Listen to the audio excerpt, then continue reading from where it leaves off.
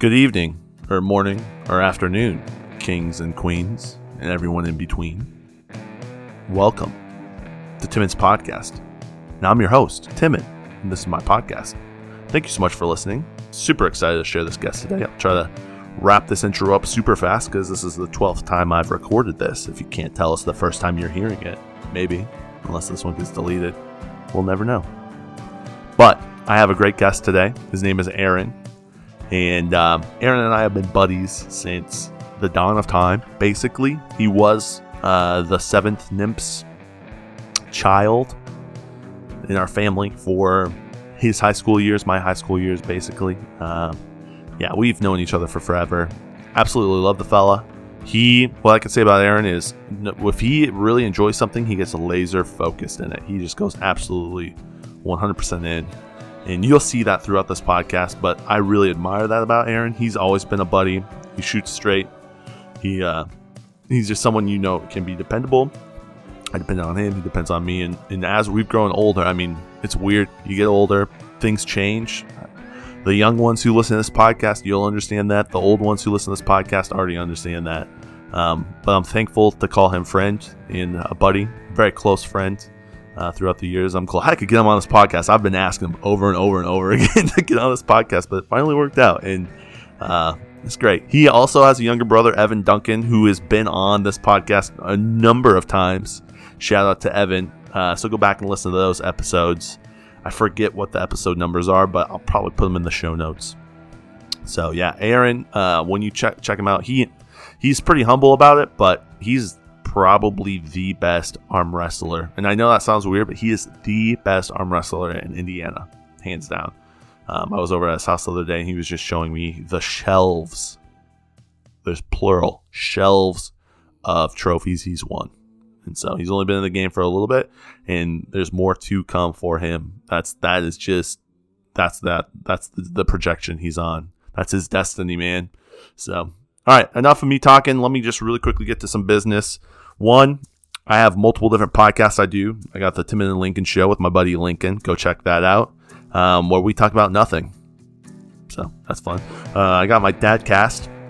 You guys are loving the Dadcast. It's wild how many people just keep on asking me, hey, give me some more Dadcast. It's like injection into your veins. That's where me and my dad sit down and talk about spiritual things or whatever. Talked about whatever, really, but it tends to go pretty spiritual. My dad's just the legitest dude ever. So check that out if you want to hear about demons and spirits and past lore of the earth, maybe. Who knows? But we have a lot of fun there. And then Tim and the Lincoln Show, which you're listening to right now. I'm sorry, Tim's podcast, which you're listening to right now, where I sit down and have long-form combos with people. I have a sponsor. His name is John. He has a Facebook page, Golf Lessons with John. He doesn't pay me anymore, but in my heart, he's still my sponsor. And so he's supported this channel for a long time. If you go on to Facebook, Golf Lessons with John, like his Facebook page. And then if you could, go look up Adoption, a Breakdown. That's what it's called. It'll be linked in the show notes below. And he is creating a book about adoption and his experience with it. And it's going to be coming out next year. And so he told me that he's getting ready and starting to do interviews. So I know people have been saying, hey, where's the content from John? Well, it's coming. And so check him out. Adoption, a Breakdown. I think that's adoption _ like AN _ breakdown on Instagram and YouTube. You can check him out on both those places. Show notes. Link in the show notes below. Okay, enough of me talking. Please enjoy Aaron Duncan. I bet. Okay. Welcome to Tim's podcast. The podcast where I talk to the homies. Well, I want to introduce you to one of my homies, Aaron. We've gone back a long time. Over 15 years, probably. Yeah, let's see. Dude, I think, all right. I was probably 12. And you were 10? Yeah. You may have been 8. You may have been. When did you start going to that church? Ooh. I remember. No, I would have been. I think I was 12. I think I was 12. I think you're no, dude. Because I was going to Fairfield High School. Okay, at the time. I'm Okay. pretty. It could have been before. No, I might have been in Milford, which would have been 11 to I 12. might have been in high school, or I think I was in high school. I think you're right. I think I was probably 14 and you were 12. Yeah. And I remember shooting hoops in the court. You walking in, and we started talking. I knew Elena beforehand. I remember that you and I, out of everybody else that was there, had like an instant connection. Like we were different from everybody else that went there. Yeah. You know, yeah. like we were homies. not that they were like not cool, but we were No. cool. You know, like, we stood out. We were standouts there, in a good way though. Like, I don't know if you've like, we just had tracked any of the people's lives that went there. Some of them are actually doing pretty well. Yeah, some are doing well, but like some are not doing well. Yeah. But yeah, that's a different topic. I remember what was it? It was either the co-op.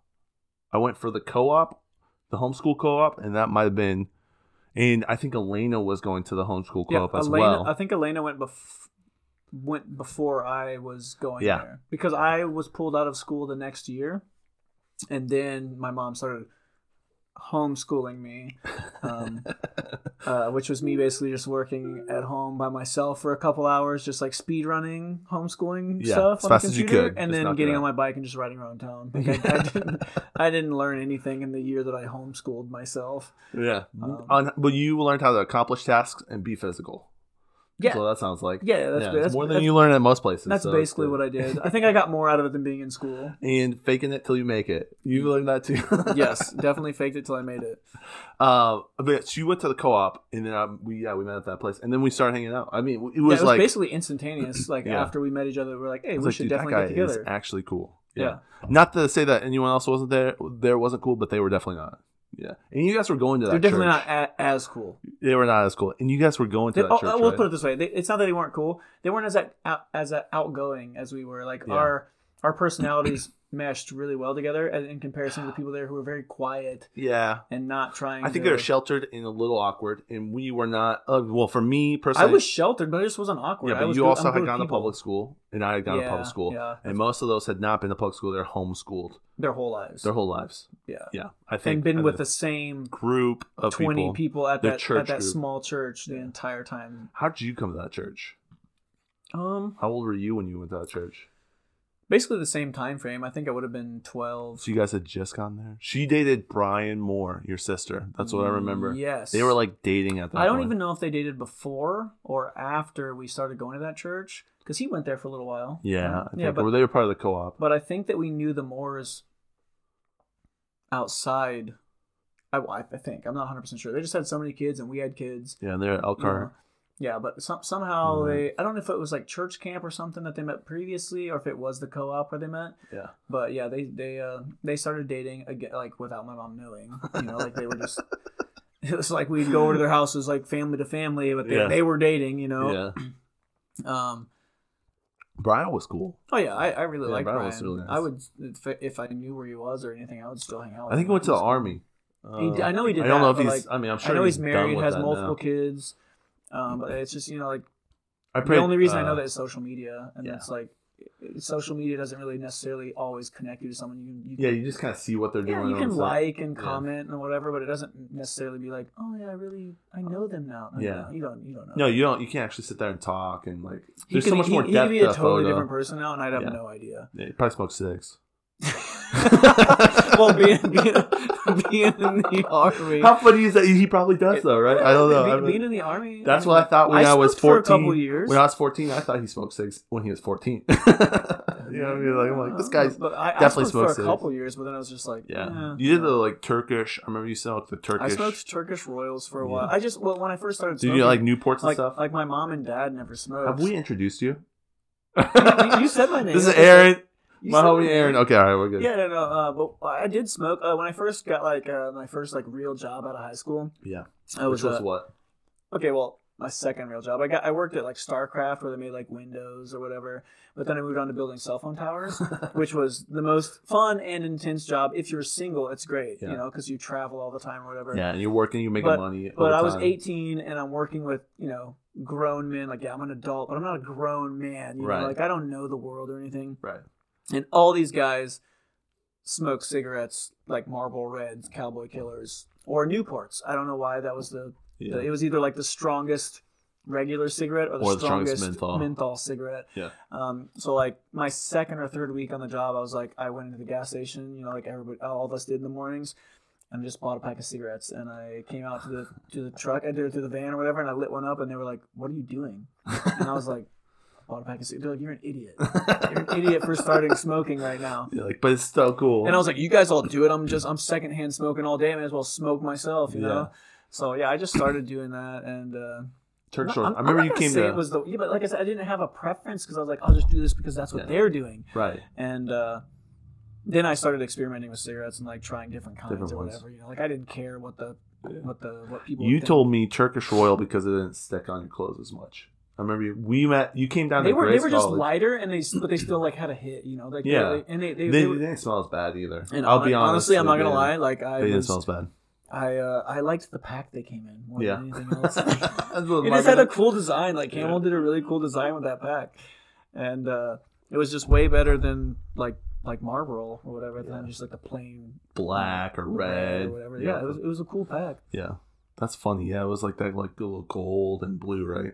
Yeah, something like that. It was cool. I think I smoked a couple of years. I'm positive. I remember you coming down to Grace College and hanging out with me, and we like went to the gas station and you were smoking those. I don't remember what it was, but I was definitely in Warsaw. It was definitely, I remember being there. You came to Warsaw a couple times while I was down there. It was when you lived on a little like peninsula. Yeah, on the island. Yep, yeah. Right by the boathouse place and everything. Yeah. No, I remember that. Yeah. And then I smoked cigarettes for like 2 years, like almost on the dot. And then one day I was like, I bought like a Mech Mod vaporizer. Yeah, I remember. And then you were living at Deb's house. I remember you would have that broken car and you would smoke cigarettes in that broken car in front of the garage. Yeah, no, I would just sit out there and like. You said for a week, if I remember right, like a week or two, you were hacking up black stuff because you stopped smoking. That wasn't the reason I quit smoking. But after you quit smoking, after I quit, I was always coughing. You switched over to the vape stuff. Yeah. And then when I started vaping is when I started, like, just for like a week or two, my lungs really cleaned themselves, and I started coughing stuff up.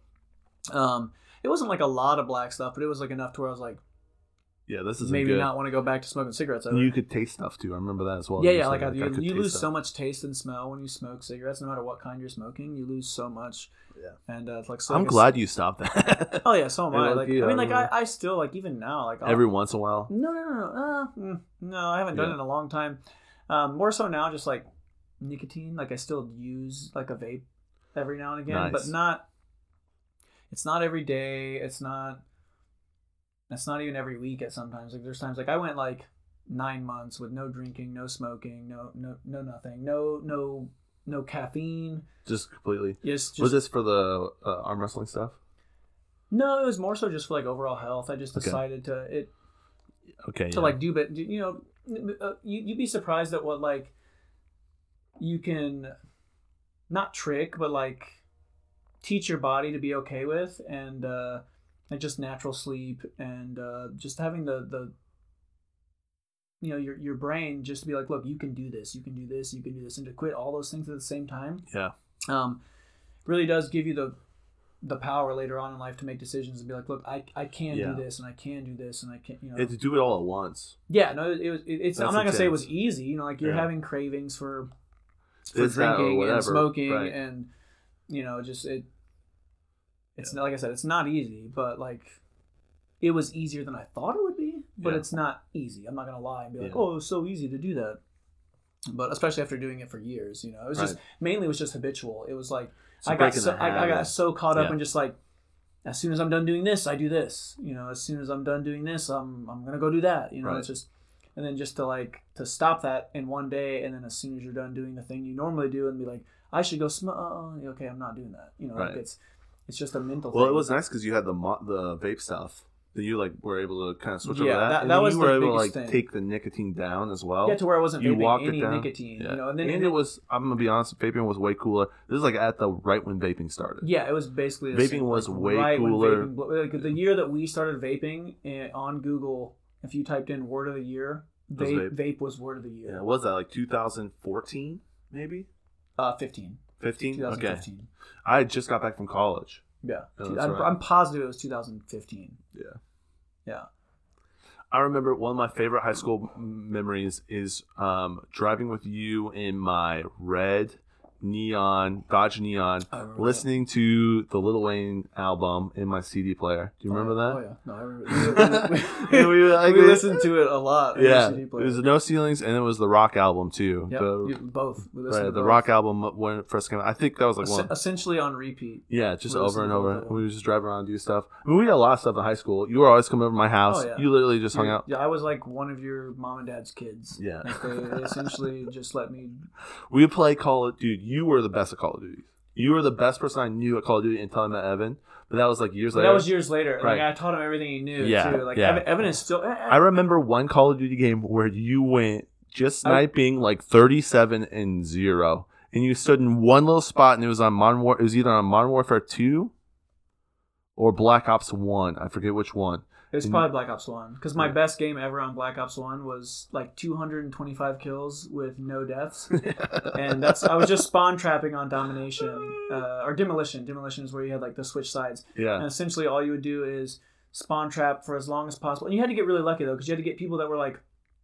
Because they didn't have a match making skills yet. So it was just like good to get lucky and get 6 complete scrubs that were like, I'm just here to play. And they didn't know that they were dying 90 times in a match. Yeah. And you just kept, and then finally you'd be like, oh, there's 30 seconds left in the match. Run back to your side, let them plant the bomb, let it end, and then do another match. Like you had to play it perfect to where. Oh, really? So then they would really. You were spawn trapping them for like 9 minutes. And then you would just run to your other side with your. You had to play the full team too to let it happen. You know, like be like, hey, everybody leave now. Let them do it. Let them plant it. Let it blow up.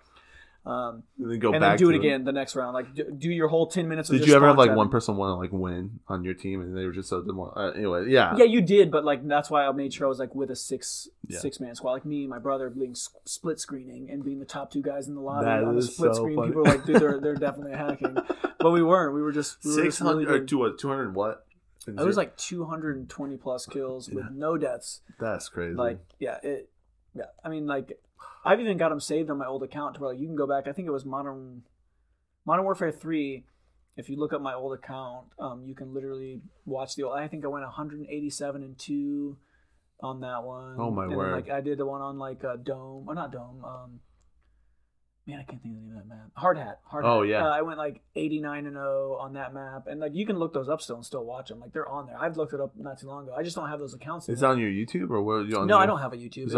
It was just like if you look up that the gamer tag. Like if you look up, I think it's. Oh, you can see that actually. Yeah, it's like Machine Gun Me 444 or it's 44s. I don't know, but if you look those up and you go to like that profile, you have to be on Xbox to look it up or whatever. And you can see it. And you like click on like the 6. You can say up to like 6 videos, and one of the, like I had all 6, and they were like pretty impressive videos to look at or whatever. I actually got offered a full-time job to work for Machinima Gaming Community. Dang, that was back when Machinima was huge too. But I was 16, and then when they offered me the job from just watching my stuff, they realized like I answered a questionnaire, and I was like, they saw that my age was 16, and you had to be 18 to work for Machinima. Yeah. So then I ended up like I moved out of my dad's house, where I had my account, and I left my Xbox to my brother, and I was unable to, keep that. Like I didn't pay for it anymore. So my brother played his own thing, so like I forgot the password and everything, and like never, which it's not a big deal. Like it would have been cool to do that, but yeah. I remember when you were telling me about that. That was crazy. It was a missed out. At one point in time on. Man, was it it was either Modern Warfare 3 or Black Ops 2 that I was ranked number 1 in the world because it's based on like points per minute, I think. And I was ranked number 1 in almost every game mode that I would like focus on at one point in time. Not consecutively, but like yeah, but I spent like my senior year of school, I missed over 45 days of school because I sat at home and played that game at your dad's house. Yep, and then he would write me a note every day because I'd be like, "Look, Dad, I still have A's and B's. I'm passing with honors." Like, yeah, just write me. Look at you now; you're still doing great. Yeah. Like I'm not mad at you. Yeah, but do you remember any of your schooling? No, but do you remember this? Yes. Yeah, I remember this. Like, these are still accomplishments. I remember things that happened at school, but they were just the funny things. It wasn't like my schooling. Like, I can honestly say that there's very little about what I learned in high school that I'm like today, like, oh, I definitely can say that me learning this in Mr. Moore's class is what makes me be good at this. Like, no, that's not how it is. No, but being number 1 at a video game, that's pushed through your whole life, bro. I've remembered it my whole life. I'm not gonna say that it's pushed me like to be the guy. We'll have to go and check that out, dude. We'll have to go and look. Oh, that was crazy, dude. Yeah, you crushed that. I remember that. That was I fun. know it's still out there because I looked it up not too long ago. We played zombies all the time. I remember that. I loved zombies. I still do. Actually, I still don't have Xbox Live right now, but I do have an Xbox One, I think. I don't know. Like, I'm so out of the loop on that stuff. Yeah. But I do have an Xbox, and not Vanguard, but the one before that. I don't even know which one it is. But I play the zombies on there, but like nothing saves or anything because it's not. I'm not hooked up to online. Right. So, right. So you just have fun with it. We should do that sometime. But it's fun. It's fun. We play Risk. We do all stuff. Stuff at the house. I'll play 12 hours straight of Risk, like just a board game, and with friends. It's so much fun. But people are like, it's not fun when you're losing. No, but it's fun it is fun to play. Yeah, it's but fun even to have when the you're chance. losing, you're like, I can come back because that's a game like it's all. You play your cards right. You play all if you roll correctly. I remember some games we got like so close to. I mean, it was crazy. Yeah, like you can have one move change the entire game. Yeah. Just on like because luck of the draw and with then your dice roll. There's Aaron who throws just sixes all day long, just six. You'd be like this. People say I'm cheating, but it's just I literally hold the die. Like if I'm rolling one, I hold it with the 6 up. And then I spin it just one direction instead of just like rolling it in my hand. Yeah. And for some reason that has a high. I hit. It hits for you. I hit sixes. Yeah, you are cheating. It's okay. It's not cheating. I literally throw it. I throw it. It's not like I'm sitting above the table and dropping it. I'm throwing it. But yeah, it hits sixes a lot. Elena hates me for that. Whenever we play games, she literally. We were playing just Trouble the other day. And she stood up and left the table. And that's not even when you don't even flick the die. That's the one you press the top. Oh, really? And it pops, yeah. And she says she's never beat me in that game, like, because our daughter wants to play it, and she also wants to play it. And I just smoked them in that game. It's just, like she's never even come close to getting all 4 of her guys in. Oh, that's so good. Again, like I'm not cheating. It's just it's a simple game of just luck and there's a little bit of strategy based on pulling people out, but like it's not. I'm not cheating. It's just, dude, that's so funny. She also hates me like if I get her one guy out, and I could have moved another guy. I'm like, no, it's part of the game. Like I gotta win. Yeah, I gotta get you out. I have to win. Yeah, and then she hates me. She'll just be like, I'm done and walk away. And it's just me and my daughter now. And she's like, Mom. I love that. That's so you though. That's not. Yeah, no. When it comes to games, I'm ruthless. Can you grab me one too? Yeah, no problem. When it comes to games, I like to win, right? Everybody likes to win. It's not just me. No one goes into any scenario like, oh, I'm here to lose. Right. So. Right. Like if it's with my daughter. Yeah. Oh, yeah. That's a little different. No. When it's with my daughter, I will lose periodically. Right. But I still want her to learn that losing is that's a part of life. You're not going to get the part in the player. You're not going to win this. You want to make her work for it. Well, not only that, I want her to be. I want it in her head to know how to react to losing. I want her to be able to say, "Good game, you did well."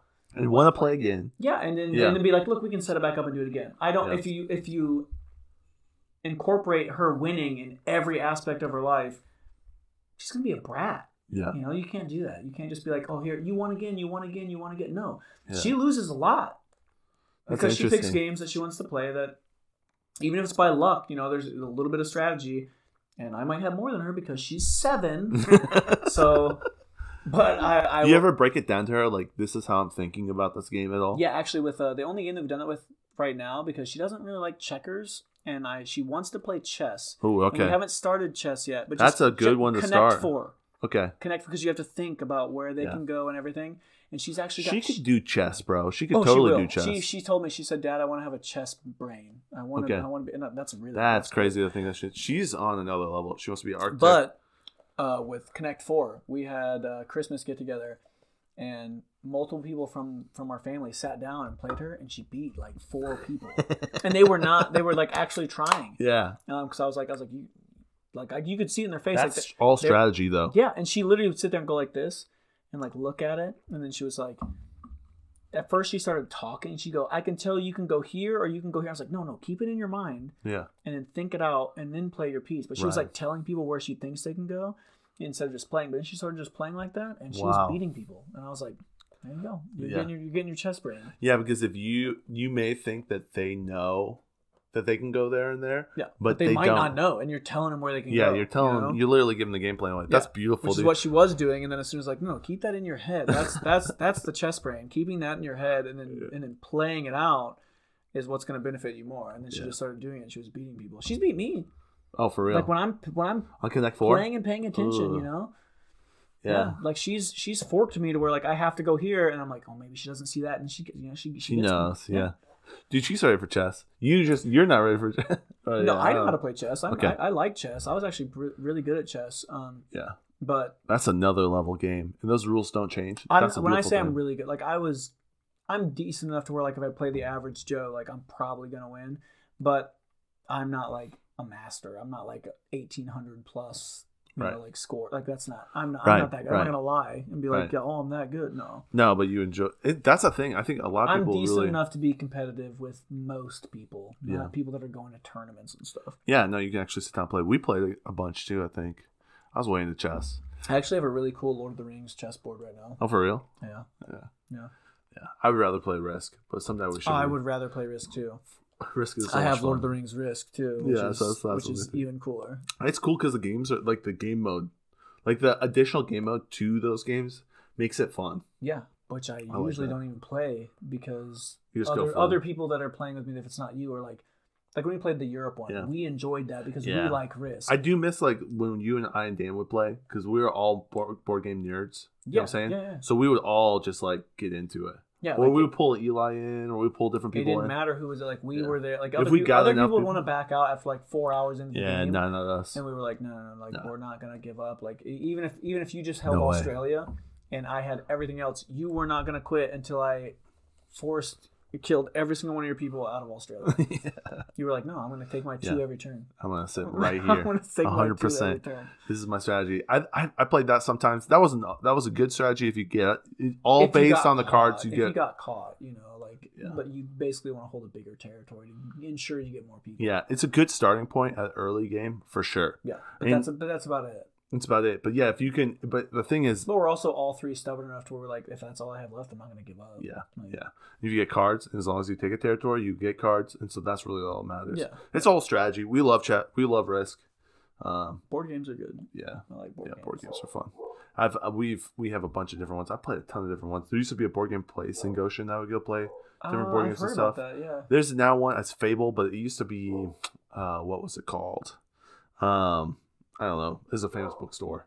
And now they all went to retail. Do you remember Jonathan Miller? I don't know if you remember Jonathan Miller or not. Yeah? Okay, Jonathan Miller. Wait. Jonathan Miller, like that I went to high school with? Jonathan Miller was homeschooled in Goshen, and then he moved up to Michigan. And then did you ever go to my grandma's cabins? Yeah. For any of my, was he the really big guy? But did you ever come for my birthdays? Back when I was in high school? Okay, you came we went there in high school. The bachelor party. Okay. And then one time before that when we just went up to shoot my shotgun like up in the woods and blew that tree in half. Yeah. That was fun. That was a good time. I do that with my cousins all the time, dude. We went up like 2 years ago and we just all sat at the cabin and shot shotguns and just hung out. We were the only ones that shot a tree down. Yeah. Put slugs in. We said we don't need an axe. We just have a shotgun. We wanted to see if it'd work. Yeah. And we shot the first shot. And it put like an 8-inch hole in this tree.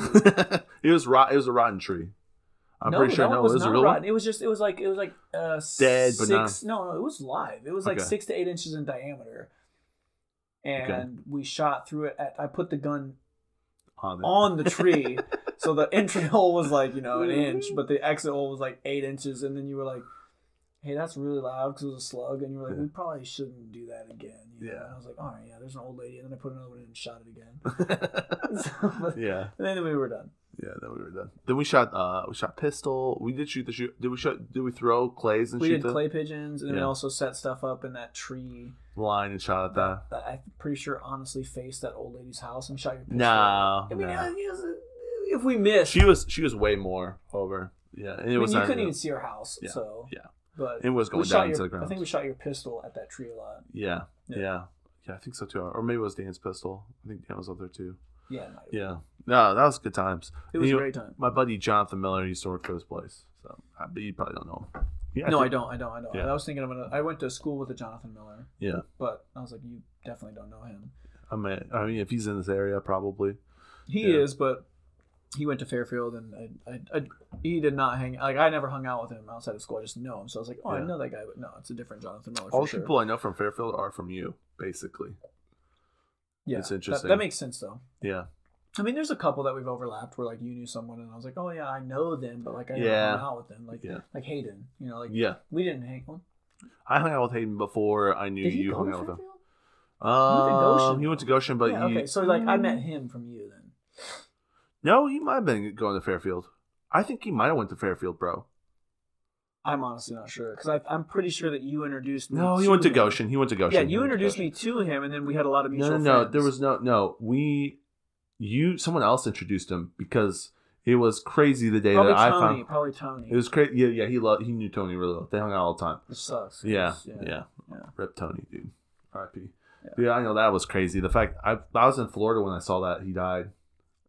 I was like, this is crazy. He literally messaged me multiple times, and like we were responding back and forth, like 2 months before it happened. Yeah, he was like, "Hey man, like hope you're doing well and everything." And then the weird thing is like COVID, and so COVID kind of like everything got a little weird. Not that you don't want it, because Tony would be someone that would come over into your life semi-regularly. It wasn't like he was for a while, it wasn't like it was weird if he would have come over to your house. Mm-hmm. You know what I mean? And I would see him semi-regularly. But then when COVID stopped, I stopped doing things that I normally did, and like kind of all the extra stuff just got out of my life a little bit. You know, I think that happens for most. For me, also, I wouldn't even say it was COVID. It was mainly having kids. Yeah, having kids, just life. You know what I mean? Yeah. I think that's part. I think that's part of it. And so it's like it just. Which I'm not gonna say that I'm like, oh, I regret kids. No, kids are great, and like my kids are great, especially. It changes life, which isn't a bad thing. Yeah. It does change things. It's made me a better person having kids. Yeah. You know? Yeah. So I can't say it's a bad thing. No, that's just it's a new response. It's a different season. Yeah. It's a different season. It's okay. I've moved on in my life to something different, which I will. Even with having kids, I'll move on to a even different when stage, because I was over at your house and Eden was there. This was probably 3 or 4 years ago, and Tony stopped by. Yeah, and so like it wasn't. Yeah, it sucks. I feel like COVID kind of got weird things too, because like I would see him out. I wouldn't even say it was COVID that got with him. For me, I'm talking for me. Yeah, okay. With COVID for me, it was weird. I meant like with him directly. Like I was like, I don't think it's COVID. I think it was when he got cancer. No. I'm saying the fact that I have not seen him as much as I wish I would have. Yeah, well, it's because of for me it was probably because of COVID. Because the places I would see him at, I stopped going to those places. Yeah, and hanging out. Like I've hung out with Hayden once, and we would hang out all the time. Yeah. Now maybe it was seasons and change, but we would see each other at things, and we just stopped doing those things because I haven't seen Hayden in forever either. Yeah. I can't remember the last. I went to his house. His house is pretty cool. He's been on this podcast a couple times. Shout out to Hayden. I doubt he listens, but he might listen. Shout out to Hayden. No, yeah, I really enjoyed being around Hayden. Hayden was cool. Yeah, Hayden's dope. I need to text him. I need to hang out with him. He texted me a couple times while I was in Florida. He's a good dude. No, he's a good dude. Such a homie. He's one of those people who's like, hey man, would you like if I needed to, which I never did, but like if I was like, hey, could you help me with this or something? He's the type of guy who calls you too. Yeah, like, I like instead that. Instead of texting, like, impersonal. Yeah, it's kind of nice. A lot of people are like, oh, I hate when you call me. Like, I don't mind a phone call. I don't think. Yeah, it's something like, hey, I want to hear your voice. Hey, this is It's a little bit more real. It's just more personal. Like, you can't. It's really like hard. when you called me today. You know what I mean? You could have texted me, but I just picked up. It was. Yeah, you know what I mean? It was like, I could have just. I was in the car and I was like, oh, I should hit him up, and I didn't even think to text you because if I'm going to talk to you, someone that I care about and everything, I'm like, oh, I'm gonna call him. You know, like I might text you if it's something that's simple, like, hey. Yeah, here's this or whatever. Yeah, but like hey, here's a video. Here's a video I watched that I think you'd like. Yeah. But no, like if I want to talk to you, I want to talk to you. I don't want to just message you. Yeah, I need to call people more too. I think it's a lost art. I mean, it's becoming a lost art. Yeah, I do a lot of calls for work, so I'm getting better at. I just like talking to people. Yeah, and just like if you never talk to someone too, it's kind of weird when you like first talk to them. Yeah, I don't even want to say it's like an acquired skill, but like the more and more that we're in this earth and today, you know, like people don't do it. But that's the crazy thing because I found for a long time, like I would just email people and I would call sometimes. But I found if I call someone and then email them, they're more likely to buy from me because I'm trying. You put your face out there, Mhm. and they have a face to the email, and they're like, oh wait, okay, Yeah, yeah, or a voice. Like this guy called. Face, Yeah, like you did a video chat. No, yeah, but for real, yeah, they have a voice to the email. They're like, okay, right, he sounds like a solid guy, or whatever. Yep. They'll at least respond, even if they're not going to buy. You know? They're more likely to respond. And I think someone told me it's like 7 points of contact before someone makes a decision. And so that was the same thing in high school. Like they said that like if you did not see something or learn something 7 times before like you would actually remember it. It gets But processed. you had to write it and then look at it and then like same thing. Like you need to. It's not even that you're being annoying. There's times when I see an ad and I'm like, I'm never gonna buy that product. Yeah. And then like the 6th or 7th time, I'm like, let me look into that product. You know? Like that's why Facebook's like that too. Just get being. It's not that you're even being annoying. Sometimes it's annoying, but like, it's not that you're necessarily being annoying. But it's like, annoying if you call it every single day. Yeah, that's annoying. Yeah, but, I do a monthly rotation. I try to just checking up on people. Yeah, and then I get my voice on it. But yeah, I'm telling you, it's interesting because I think everyone nowadays goes by like Facebook or email, but phone calls work, dude. It's weird. Phone calls work. It's like it cuts through a lot of stuff in a weird way. So yeah, I don't know. Oh yeah, phone calls definitely work. There's been times where I've done things with phone calls and I'm like, I didn't think that would work. But it works. 100%. So yeah, I'm glad you called me though. No, I'm glad I called you. Like I said, like I'm free this week, so I was like, I don't see what he's doing. It was just ironic that you were free right now. I was like, I was like, I got this day and this day. And then I was like, okay, I'll stop over. I'm there. That's perfect, dude. Yeah, I had stuff I was gonna do today, but then all freed up like before I got when I called you, basically. Mm-hmm. Yeah, like an hour before you did. Yeah. And I would have said, nah, I got this or that. But that was fate. Yeah. It was perfect. Like I could have called you tomorrow, and you're like, I'm busy. I'm busy. Yeah. It was today. Yeah, or I would have been hang out like in the evening, but it would have been like 8:30, and that wouldn't have been a good time to hang out. No, I'd be asleep. Yeah. I wake up at like. I wake up at 3:30 in the morning to go to work. Yeah, so like it would not. No, yeah, I like to at least get 6 to 8 hours of sleep. Yeah. So it would not have been good. That's not bad though. Yeah, that's a little rough. 3:30 is a little rough. Is the drive pretty rough? No. A lot of people or no? There are a lot of people out when I drive in the morning, but from where I live to where I drive, I actually drive against the main like current of people. All the people are driving into Goshen to go to the other industrial parks and the other RV factories and stuff. And I'm like one of maybe 5 people driving south on 15. Oh wow. Yeah, and then that's nice. It's and then I'm also like one of 5 people maybe heading west on 15. Where everyone else is coming. Everyone else is filtering into Goshen, and I'm heading away and then away. And when you're heading into Goshen. Yeah, I'm heading into Napanee, and everyone else, if they are funneling into Napanee, they're basically coming down 6 the other way or on 19 down, and I don't pass those people. So I don't hit much traffic ever. It basically takes me the exact amount of time to get to work every day. That's kind of nice. Yeah, that's really nice. Yeah. Do you go like 119? You get over no. I because I live on 40, so I just take 40 all the way over to 15. No, to 15, then south to 6. And I only do that for the gas mileage. Like if I'm on the country roads, because I drive stick, right? Yeah. So I just put it on cruise control, and I average like 40 miles to the gallon. So if I go the back roads, I have to stop and then like accelerate again. And it lowers my miles per gallon. That's like I'm a dad. I save money and I try to get my miles per gallon. No, that's such a good reason, though. That's such a good reason. And it takes the same amount of time, but I don't have to shift as much. I get better gas mileage, and I get to listen to a little bit more of my music in the morning, and then that's not a bad drive either. That's less than 30 minutes. Yeah. I would say if I drive, here's it. Like I said again, because I'm worried about gas mileage. Like if the speed limit's 55, I'm that grandma that does 55, like at best, like really? I'll do, because I mean I leave for work early enough where like I'm there in the parking lot like 30 to 40 minutes before work starts anyway. No way. Like, Okay. I don't care. Like I'm driving on the road. You're taking your time for my gas mileage. That's it. That's why I'm on the road. But yeah, so I'll do that, and I'll just like every now and again if someone's like riding my tail, I'll slow down. just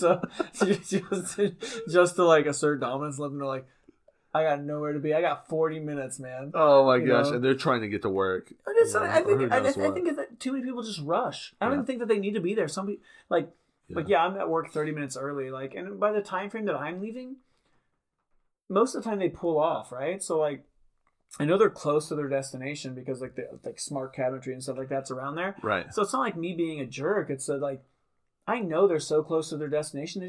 People like to drive fast. They need to chill try out. and get there. You know, like yeah, they're gonna get there to work.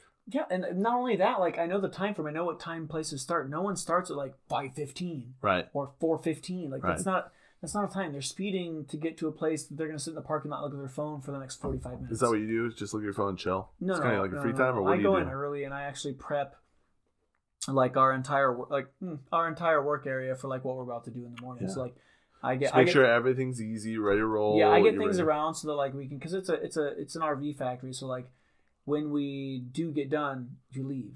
Right. So I get everything prepped where all the guys who have been drinking heavy the night before or stayed up too late and don't go to bed and try to get 6 to 8 hours of sleep. Yeah. Had a date and they stayed out at a bar, like all those things. All the different scenarios that other people are like, oh, this is just my life. I have everything ready so that when we come into work, we can work, and they don't have to be scatterbrained and be like, oh, what do I need to do? It's ready. It's set up. Just go to the floor. So you get like even the pieces of stuff ready for them if they're like, or just everything's good to go. It's not even like pieces Maybe of stuff. Maybe not, but so I do tile. But it's at an RV factory where like we're laying tile on tables that are stacked up basically to where like we can lay the tile without bending over. I mean, you still lean over the table to put them on like the middle of the floor. I work at Newmar. So like we do like high-end motor coaches, right? So like our cheapest unit is probably like $300,000. Wow. Okay. And then we go up to like $1.5 million before options. Oh wow. Like, okay. Yeah. So that's just stock. Like we just built a unit for Kevin Harvick. No way. Like okay. The NASCAR driver who's like I don't know a lot about NASCAR, but I know he's one of the best NASCAR drivers to ever be around. Hey, and his unit was custom on a lot of it. We did custom stuff for his unit. So I guarantee it was probably close to $2 million for this unit that he's going to take to all of his NASCAR all those events and everything. Yeah. But yeah, so like I get things set up in the morning to where. So you just get like material ready for them, or just so that they don't have to go run and grab new material. They literally come in and like it sounds weird, but we put on like work aprons because you're mudding tile and stuff, so you don't get mud on your clothes. We wear an apron basically like you're in the kitchen, right. Essentially, that has pockets for like your tools and stuff, and we so I get everything set up to where all they have to do is come in, put their apron on, and go to the table. And they just go. That's it. That's easy. Yeah. Because once they get done, then you're free to go home. That's a part of our job. Like we finished building the floors, and then the same day we go back through the 8 floors that we build or whatever, and you knock because you have to level them, so you knock the wedges off and everything. It's not like a super long process, but like we'll build 8 45-foot floors in less than 4 hours. Is your daily? So my daily tasks change. Okay. Everybody else's basically stays the same because like I'm not a swing man in our department. But like, I will build the main floors, and then we have this, the rear baths basically. So where like there's a step up in the back of the unit from the master bedroom that goes into the bathroom. That's the master bathroom, right? Because there's 2 bathrooms in these units. Oh, geez, yeah. Yeah. So like, and full washer and dryer, full kitchen. What was this Kevin Reddick? Kevin Harvick. Kevin Harvick needs 2 bathrooms. That's not just. No, I'm not saying just. So this is the base stuff. This is just everything. Yeah, this is the high end. Not of it. Most everything. There's a couple of units that have like just a mid bath, and then that's it. But but most of the stuff we sell has 2 baths, like a full bath and a half bath in the middle. Gotcha. One for the master bedroom. Because a lot of houses that I've been in don't even have 2 baths. It's just not. Yeah. Yeah. So it's a kind of a flex. A little bit. It's we're not even the highest RV like. What is that? Grand Design, maybe. Grand Design is actually owned by the same place that owns us. Oh really? Yeah. Is it all Thor? No. Thor, I don't even know. I don't know if Thor's owned by us, but Winnebago owns. Really? Newmar. They own snap. Grand Design. They own a lot of the really high end stuff. Interesting. Okay, because there's Forest River. There's Thor, which owns like Keystone. Well, Thor Industries owns 11 RV companies. It did at least in 2016 when Winnebago owns a lot of what they. Winnebago owns a bunch too. Yeah. Oh yeah, and so they own us. And ever since they bought us out, our pay has gone up. Oh, interesting. When did they buy you out? Before I started there. Okay. So like I was working at ATC. And then I switched from ATC and like I was a team leader, like group leader essentially, just call it team leader. But me being a team leader at ATC, I jumped up in pay by going and being a grunt at Newmar by over Wow. $10 an hour. Wow. Yeah, which is significant for a lot of people that are working minimum wage jobs. Like Right. that's a lot of money. Yeah. Yeah, no, that's I've heard every $1 raise you get is $2,000 to your take home pay. Yeah. And so that's an additional basically 20 grand. Yeah. That just to your take home pay because it jumped up $10. That's crazy. Yeah, like last year Yeah, that's cool. I didn't even work at Newmar a full year, and my W-2 showed that I think I made over. I think I only worked 2/3 of the year. My W-2 showed gross was over $70K. Dang. Yeah. That's crazy. Yeah. Yeah. And that wasn't even the full year. No, it was. Yeah. It was. No, it was 8 months. RVs are the way. I've RVs only been there for almost a year. April 12th is a year for me. Wow. Yeah. Yeah. Do you like it? I do like it. Yeah. I actually applied for the group leader position because my boss is 66 and he's retiring in July. Yeah. So why So not if take I that? apply to his job, it's not only more money, but it's like I'm a company type person. Well, but It's you're already showing up 30 minutes before you prep everything. more than that. You know, 45. Yeah. I mean, that's going to fit right inside of what you're doing right there anyways. Yeah. No, like, but I've always been like that. Even if I wasn't gunning for a job, like I did that from day one. It wasn't like like a lot of people who apply for that job, you can tell they're acting different. When they apply. They're acting different now. You know, Yeah. it's like. Yeah. And I've never done it to be like, I've never done it with like the mindset and the standout to be like, oh, I'm. Yeah, but you get they see that. Yeah, They like, see it's the just- work value, the things you're doing. I've always Shoot. liked to be good at what I do, no matter what it is. Yeah. And You got to be number one. and be. You got to be 200 kills in on domination. You know what I mean? Yeah, I like to be irreplaceable. I like to be an asset to the team. Yeah. You know? I feel that, though. That's not a bad thing. No, like it's the not win. a bad thing. I enjoy Yeah. doing that. I think people see that, too. I mean, No, it definitely stood out because like my group leader walked up to me when he said that they were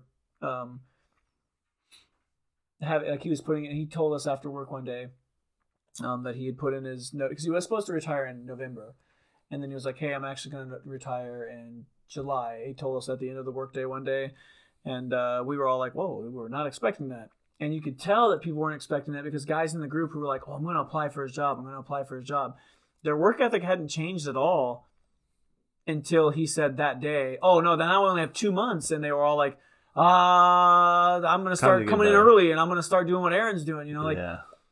and not just me, but they did things different, you know, than what Because they they knew there was a possibility. Yes, the openings, the window is way shorter now for them to be like, oh, I got to stand out now when I've been not trying to stand, but just doing things different than other people do the whole time, you know. Yeah. My boss came to me after that. He had that conversation. I stayed over and talked to him right after. I was like, hey, I've been meaning to talk to you about, like, I know you were going to retire in November, and I'm the person who, like, my goal is not just, you know, moving up and to be a group leader. It's not for the money. It's for fulfillment. Like, I like to be good at what I do. I like handling responsibility. Yeah. I like being needed, and I like being someone coming to me like, hey, we have a problem. What do we do? And then assessing. I like doing that. I like doing that stuff. And he said, look, this is between you and me. But when they came to me, like the plant manager came to the group leader and said, hey, like, you know, you're retiring. Who do you have that you think could take your spot and be good at it? And he's like, I gave him one name and I gave him your name. That's cool. So, but like, there's guys. Like, did you apply for it? Yeah, I did. Yeah, I had my interview already, but they do rounds of interviews because it's a big position. Like, they don't have very many group leader jobs that open up, right? So they had like 30 people interview for that job, and now they're gonna do the ones that they think. We'll move on to the next one. Moving on to round 2 of interviews, basically. So, Nice. like, there might be 2 or 3 rounds of interviews before they pick somebody. But I was told after my interview that I was a very, very, very high candidate for the job, and that I'm basically guaranteed a second interview, which I haven't had yet. But yeah, that's nice to know that I have the opportunity. That'd be cool, man. That'd be super cool. They should see that. You see the work ethic and everything. Yeah. Yeah, and like I told him, I said, I've only been here a year. I'm not like if the rule but still a year is a long time because the turnover rate. I mean, is I was pretty also a group leader before I came there. Right. You know, like Right. I have knowledge of being a group leader and talking to people and knowing. The biggest thing about, in my perspective of being a group leader, is knowing your audience. You can't just talk to everybody the same. You can't just be like a dictator or be like super mellow. You have to know who you're talking to And how each to day. handle 'em. And not only just who you're talking to, but like that individual might change on a daily basis. You have to know who goes through those swings, and you know that their life is not just like, oh, I come to work and do the same thing every day. You have to know who you're talking to and be like, look, this guy, like you have to ask a question in the morning and see how they respond. And be like, okay, maybe today's not a good day. Like I can't make jokes with this person today like I normally can. Yeah.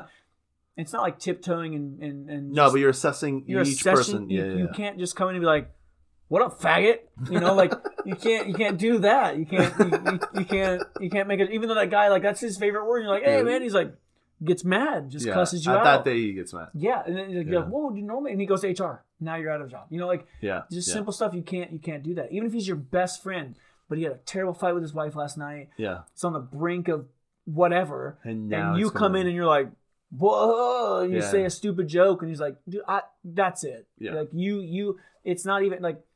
It's not even just projection. He's taking something out on you that you didn't do, you know? Like you gotta be careful. You gotta know how to you know how you have to I do the same thing. Yeah. It's not being a baby with your words or anything. It's like you gotta be able to play the field in the sense of knowing how to talk to everybody. I think that's why we clicked way back when we were 12 and 14, dude. Because I was like, this guy knows. Because you have to like maneuver through the situation.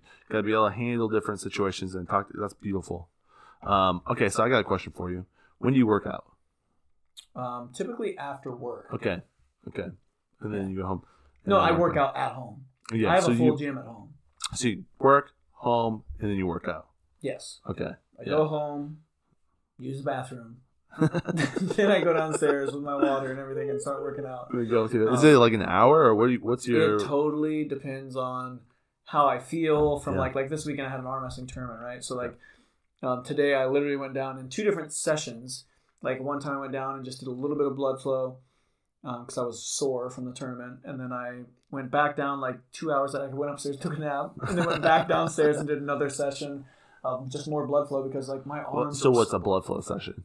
It's like lightweight, high reps, or just even like sets of like 30 and 50 on your sets and everything, reps.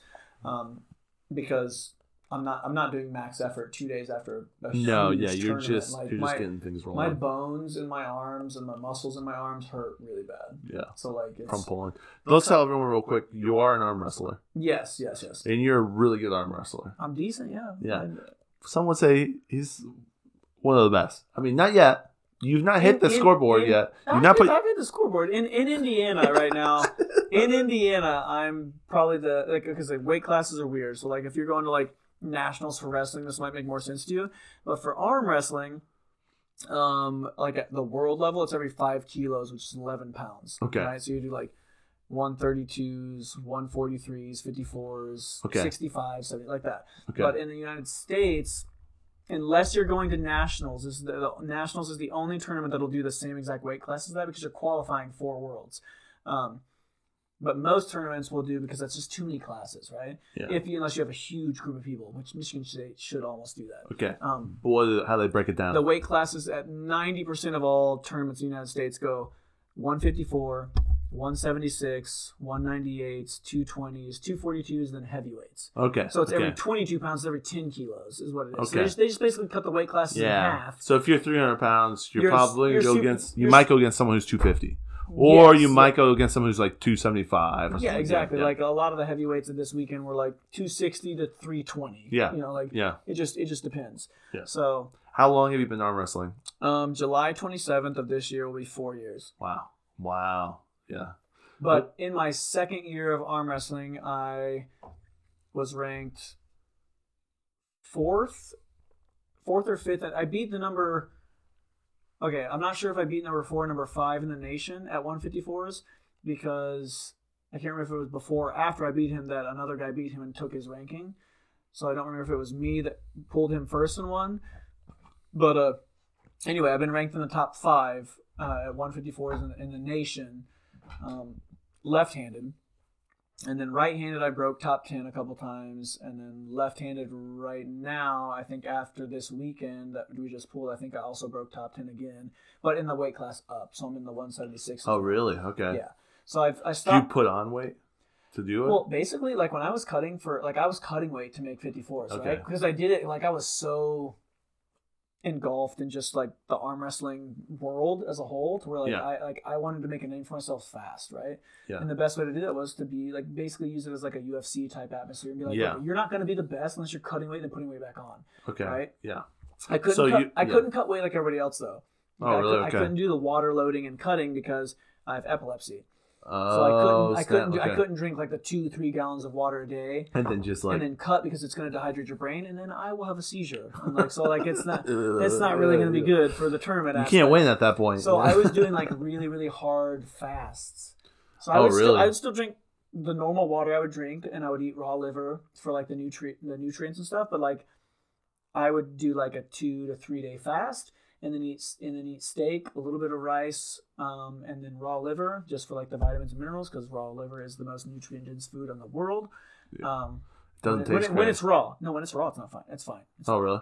Yeah, you don't even chew it. I just put like little cubes in my mouth, put a little water, and swallow it. It's okay. Fine. And you actually get high from it. Like really? Euphoric anyway. Like it's a crazy. Which high. Liver? I Cow? do beef liver, I do lamb okay. liver, but like beef is the best like overall. Do you have to figure out like where you sourced it to? Like, I get Amish, okay, to where there's no hormones or like they're not shooting steroids. They're or hormones. like grass fed off. It's grass fed. Yeah. Okay. So and it's like it's good. It's not bad. Yeah. The first time I did it, I tried to chew it. Don't chew it. Yeah, like just it's swallow just like it's because it's grainy. It's grainy, and a lot of people mistake liver for being like, oh, it filters toxins out of the body. Yeah, it doesn't hold on to them. That's not how it works. It's not like you're eating stuff that's like toxic. Yeah, that's not how it works. Like if you actually look it up, like you get more vitamin C out of liver than you'll ever get out of oranges and strawberries. Wow. More like quintuple, like anything more than that. Like wow. You get more natural B12 and vitamin C and iron and all those things that you need out of raw liver. You don't have to eat a lot. Like when you hear the word 100 grams, yeah, it might sound like a lot, but it's meat. So it's literally like take your fingers and like do this, and you have like 2 little 2-inch cube steaks. Yeah. You know, like and you eat those. And you take like 6 bites, and that's 100 grams. You don't even need to do it every day. It's like once a week. Oh, really? Wow. Yeah. So you do like, it once. Yeah. Yeah. Wow. That's what I would do. But like when you do it for like the first time, you feel high. Yeah. It's like, not even just high from like smoking, but like if you ever done shrooms, like the beginning stage, like not visuals, but like the beginning stage of like when you ate shrooms and then everything starts to just look super sharp and like clean, gotcha. And you're like, man, everything is beautiful, and it gives you so much natural energy. So like when I first did it, I was like, I'm gonna throw up when I eat this. I'm gonna throw up. I've watched all these videos on it and seen people like doing it and talking about it. And then did they throw up when they did? No. That's why I was like, I'm gonna throw up just by looking at it and everything. So wow. Then I tried it. You know, it was the first time I did it. It was like, oh, I'm trying to chew it right, and then I just started like halfway through. I started just swallowing it with water, and it was way better. So that's the way I do it from now on. Yeah. From then on, but like after I did it, it was like not even 40 minutes. How long is the high? Man. With the liver. It just depends. It depends on how much you ate and compared to like if your stomach was empty and if it wasn't. That's crazy. But like man. when I first did it, my wife was like, "You're acting like you are so high," but not in a bad way. Like I'm stumbling or anything. She's like, "Why are you so happy?" And I was like, I ate liver. Like it literally gives you like. You have euphoria, like, yeah. So, You're just vibing, but it's so strong. You're straight vibing. I literally looked at her and I was like, "I'm gonna go outside and do yard work." I went outside, mowed the yard, raked leaves, burned leaves, played with the kids in the front yard, running around. Oh, dude! And I had so much energy. I was so happy. Wow! The whole time it was nuts. Off of beef liver. Okay, yeah. I've got like 4 pounds in my house right now. Really? If you want some, I might try some. Yeah. It's nuts. Every person that's ever come to my house, I'm like, loaded. I can't believe you do that. Can't believe you do that. Can't believe you do that. And I was like, try it. I'll give you $50. No, I don't. I'm not against the liver thing. I think when you're talking about the nutrient density of a liver, I can show you the chart. No, you're 100%. That's what I've seen. It's a superfood. It's a thing. It's a superfood. Yeah. I just think the high thing is the interesting thing, and so that's like because you get the nutrients and you get high. Like that's dope. And I honestly can't tell you what is in it that gives you that high. Yeah. I don't know if it's like the B12. DMT. I don't know. Just I don't know if it's like if it's like the B12, because like so many people are like, oh, I get B12. Well, what people don't realize is like even eating red meat, which should have B12 in it, right?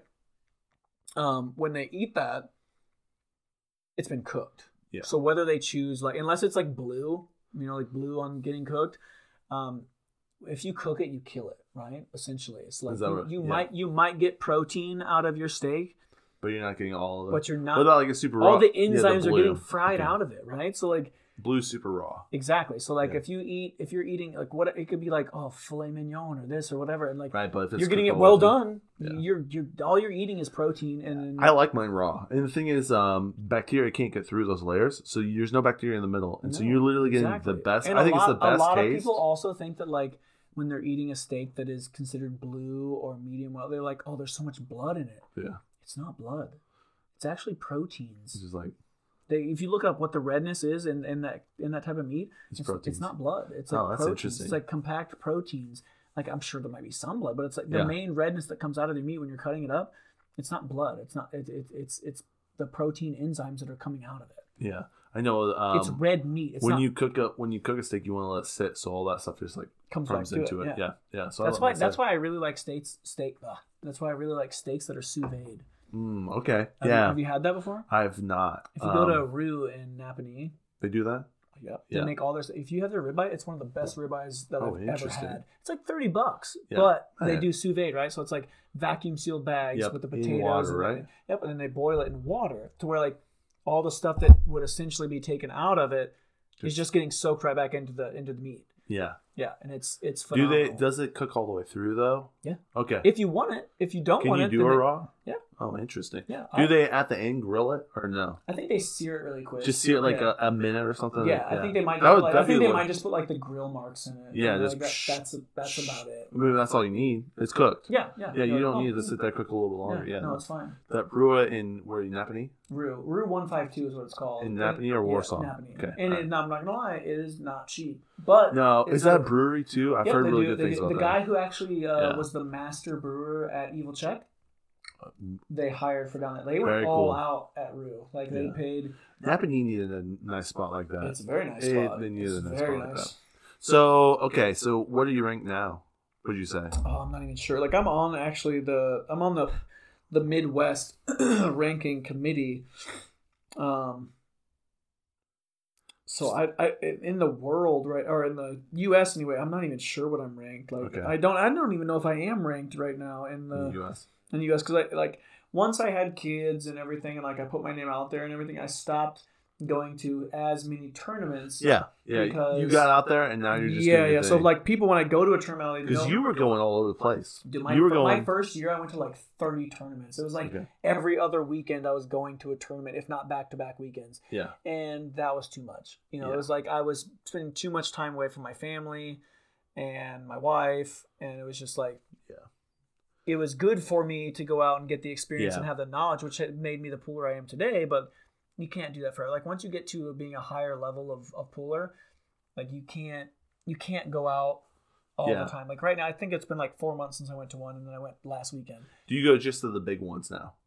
Would you say? Essentially, yeah. So like this weekend was the biggest tournament in the United States ever. And that was in Michigan? Yeah, Michigan. Is majority of pullers like in the Midwest? Are they? No, where's like the biggest? The arm wrestling capital of the United States is actually Petaluma, California. Oh, really? But that's from like years ago. So like Petaluma still has a lot of really big poolers, and California still has a lot of really big poolers. Okay. But right now, I mean, like the entire United States is just all over the place. There's like some like the best 220-pound puller to even 198. He can cut if he wants to. He's from Louisiana.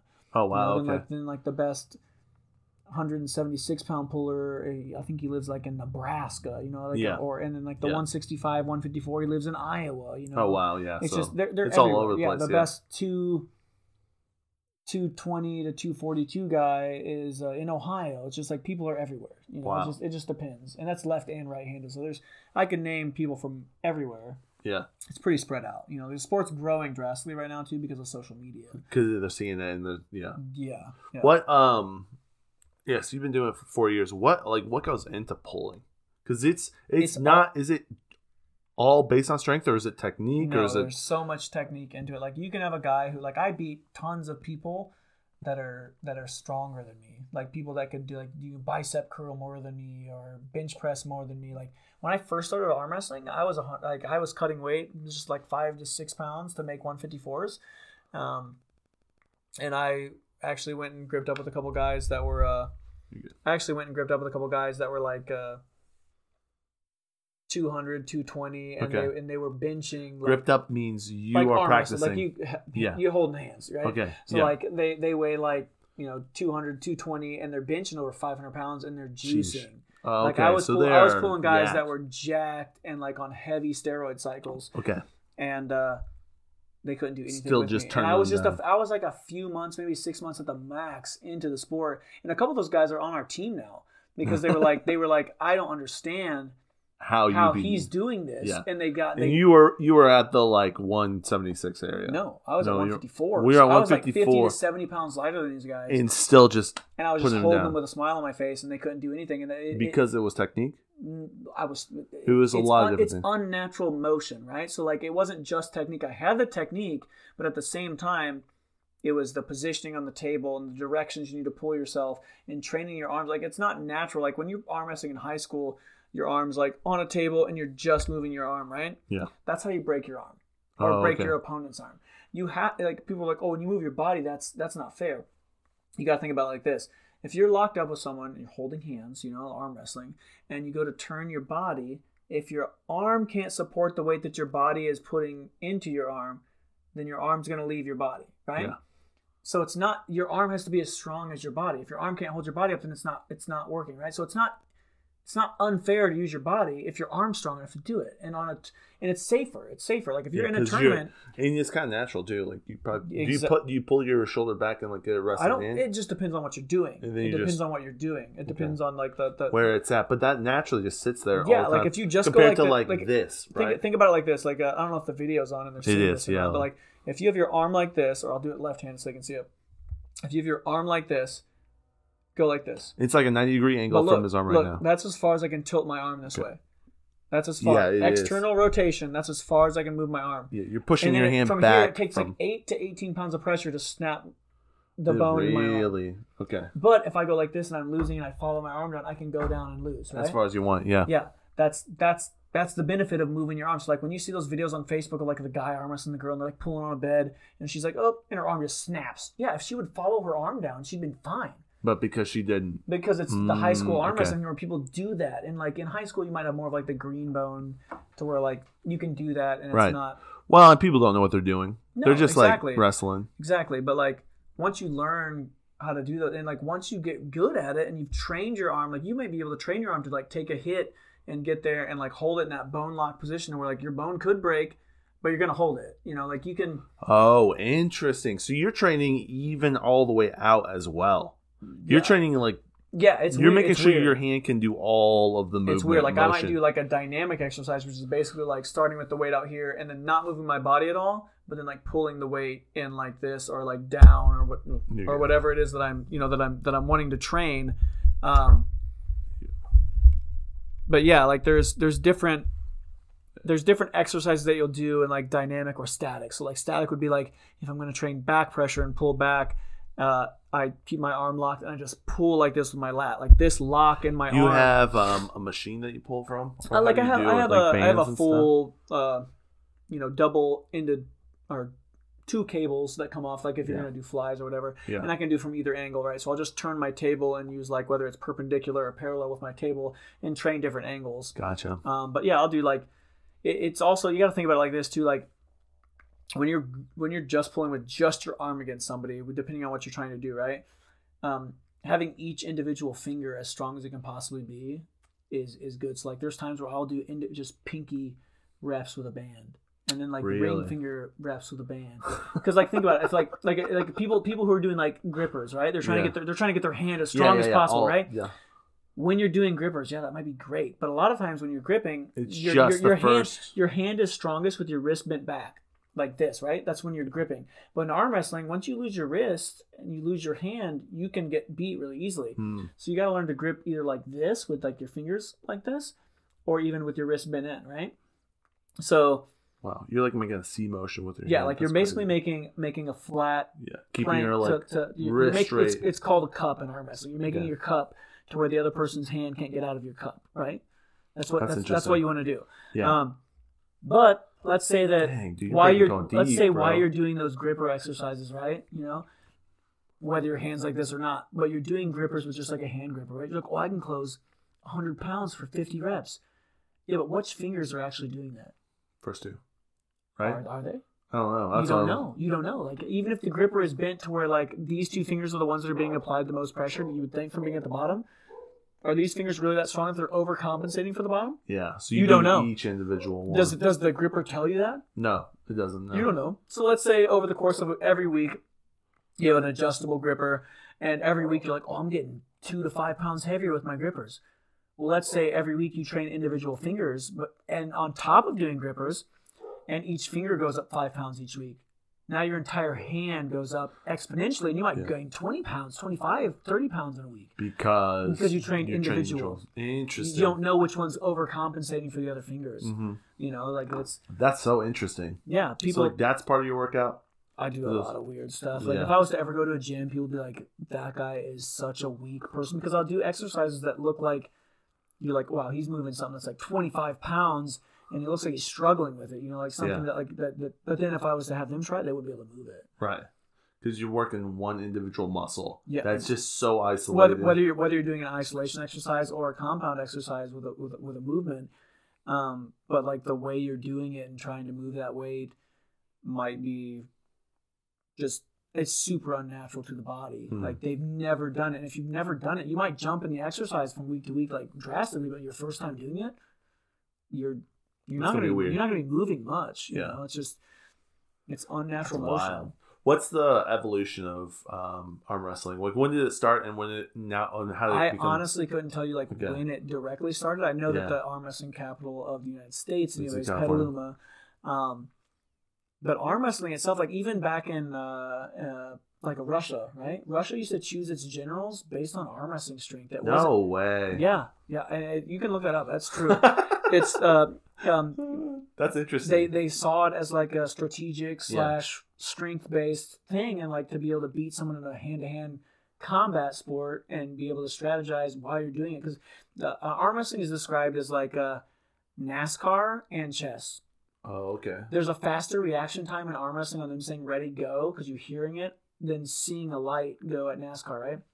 And then being able to counter move against someone else moving something that fast within a millisecond of it happening. So as they shift one thing, you're shifting. You're trying, like if you're mentally trying to like figure out what they're trying to do. Yeah, I wish I would have saved video from this last weekend, but I usually wait for the guy who recorded it to put it out because I also support the guys who are recording stuff. Yeah. And he does really good videos. Brad Cook from 217 Films on YouTube. Check him out. His stuff is Brad artwork. Brad Cook is amazing at what he does. He really pops it off. Huh? Dude, like just the cinematography that he does with like the music that he adds in and edits and everything is unreal. Yeah, that's cool. He's so good.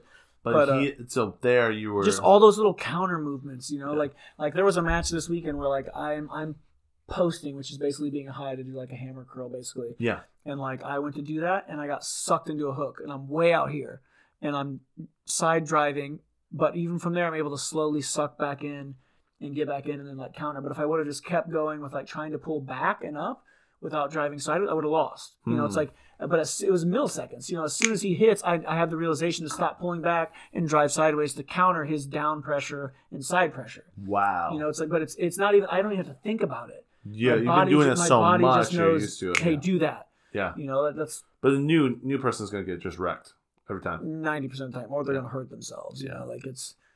That's just the way that it is. Wow, so there's tactics to it. So you're thinking. I set up against every. Well, no, I won't say everybody. Every time I go to the table, based on who's at the table that I'm pulling, I instantly think to myself, okay, this is what I'm going to do because I know what they like to do. I know what I'm better at. I know what I'm like every single time. I might choose the wrong thing. Right. But I choose something because you have to have the mindset and like. I'll visually imagine what I'm about to do. You go with the game plan. Yeah. If you don't go with the game plan, you're not going to hit 100% to whatever it is you're thinking about. And you're going to lose. Yeah. You know? Wow. Like it's because it's so fast. It's so fast. Most matches are less than a second.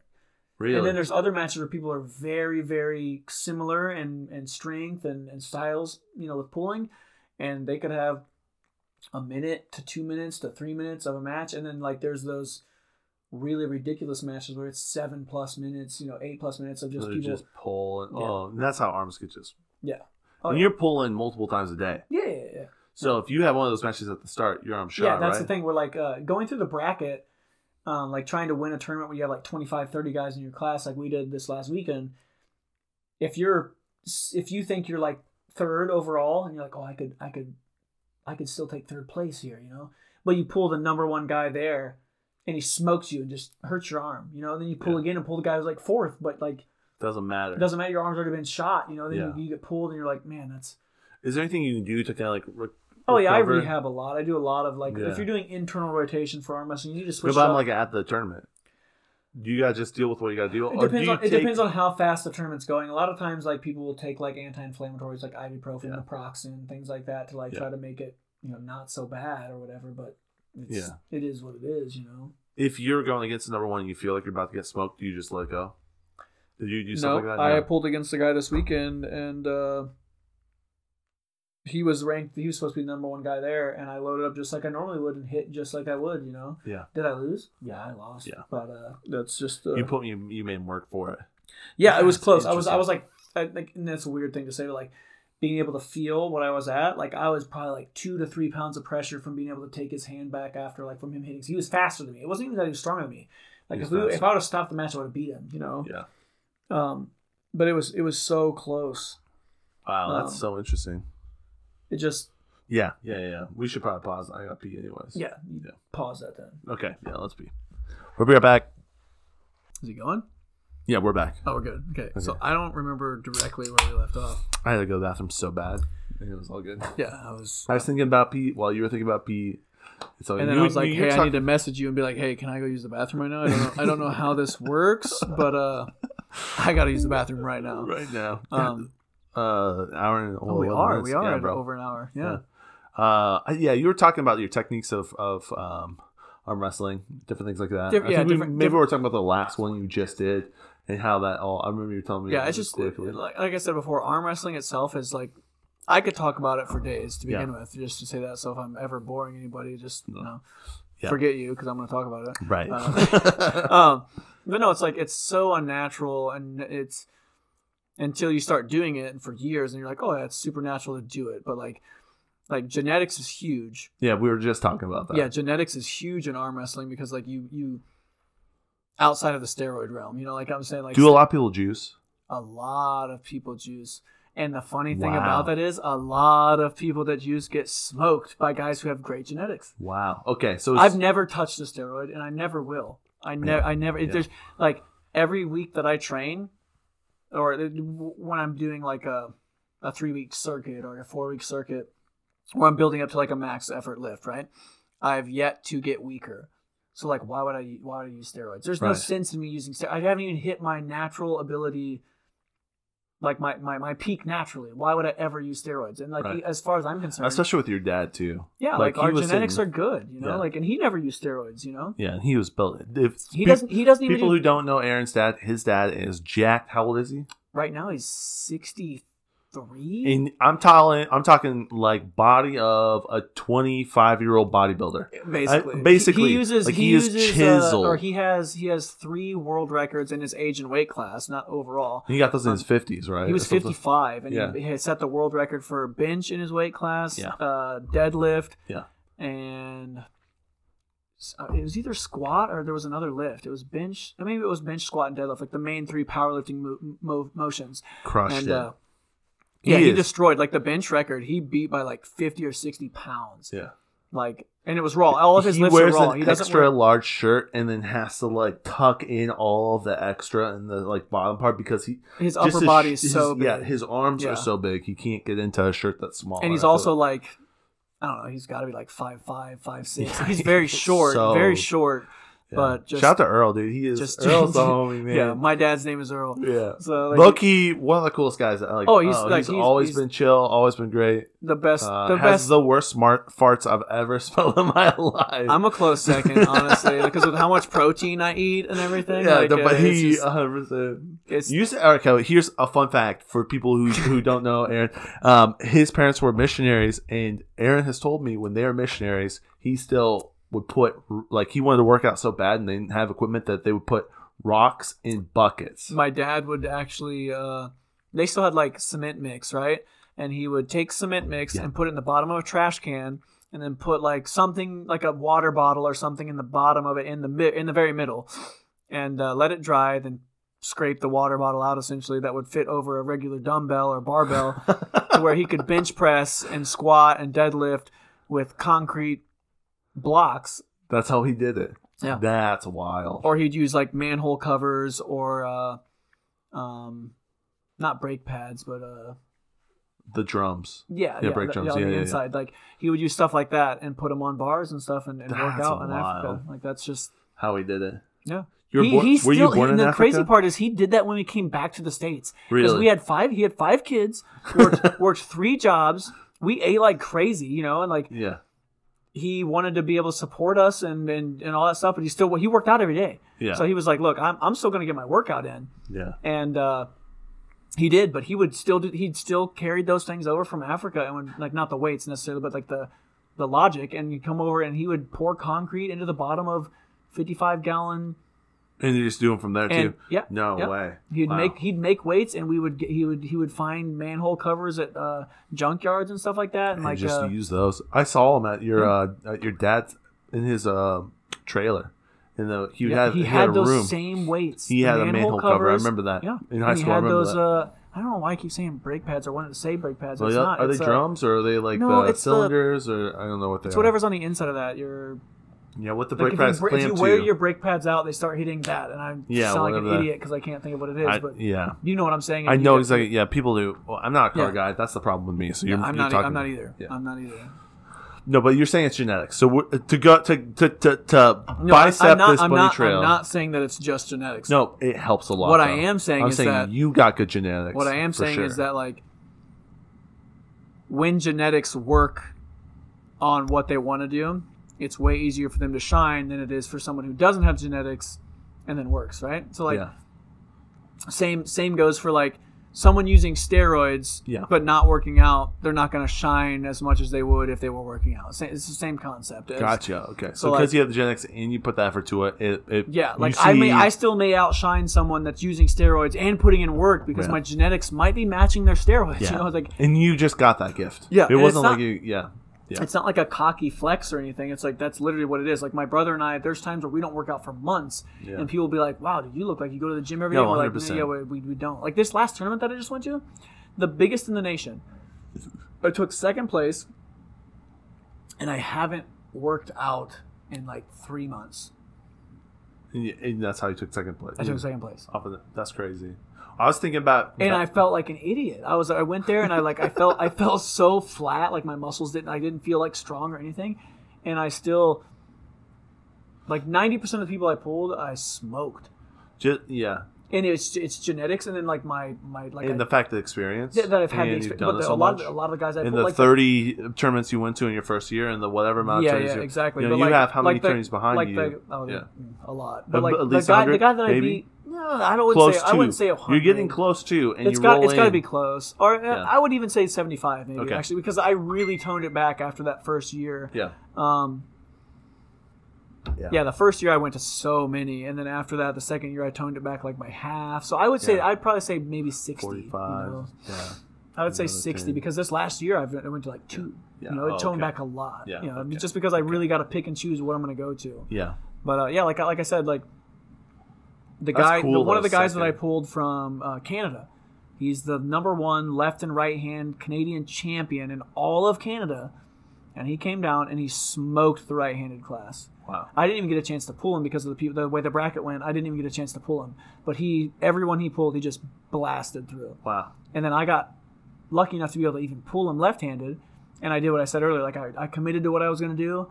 I went to go back, and he pulled me into a hook, and then I slowly sucked back in and was able to get tight and pull him back and beat him in a hook, which I felt good about because he's #1 in all of Canada. Yeah. You know, like, and that's the other thing. Like when you're pulling, I mean, and a lot of things like doing sports and weightlifting and stuff. There's times where you hit like a full on adrenaline rush, right? I don't ever try to be like I'm very nice to the people that like I pull and beat or lose to. Like I'm never like, oh, you cheated in the setup. Like in my mind, like if someone beats me in an arm wrestling match, and even if I think that they cheated in like the setup and tried to get away with something, which can you do? Oh yeah, you can get away with it, especially with refs. Like I've been in a match before where like I pulled somebody And the head ref that was reffing the match was their training partner. The guy that I was having a super match with. Yeah. And every single match, I was like, oh, look at him. He's able to start with his wrist already cocked and, like, with his shoulder turned in and, like, things you're not supposed to be able to do in an arm wrestling match. Yeah. And he beat me 3-0. But even if when that happens... As soon as it was over, I shook his hand because it's not his fault. It's not the pooler's fault. It was... the ref's fault. But again, at the same time, yeah. As soon as I had that ideology of, like, oh, it's the ref's fault. The ref screwed me out of that. I was like... No, he didn't. Yeah. Like, he did, but if I was as good as I should have been and been as strong as I could have been, it wouldn't have mattered. It wouldn't have mattered if I let him start way over here by the pin pad. Wow. If I was that much stronger, like I know I much could have better. been. Yeah, if I was that good, it wouldn't have mattered. It wouldn't have mattered how I let him start. If I let him hit early. Yeah, that's a good mentality to go So I always tend that's a winner's mentality I right tend there. to pin it on myself, but not in a negative connotation of, like, you're worthless. No, I do it to myself in the sense of, like, to motivate myself to be better. To be like, look, like, if I just worked harder, it wouldn't matter what they're doing or what my competitors do. It doesn't matter. Yeah.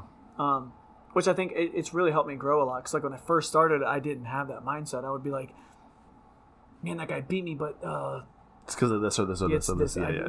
You start making excuses for things.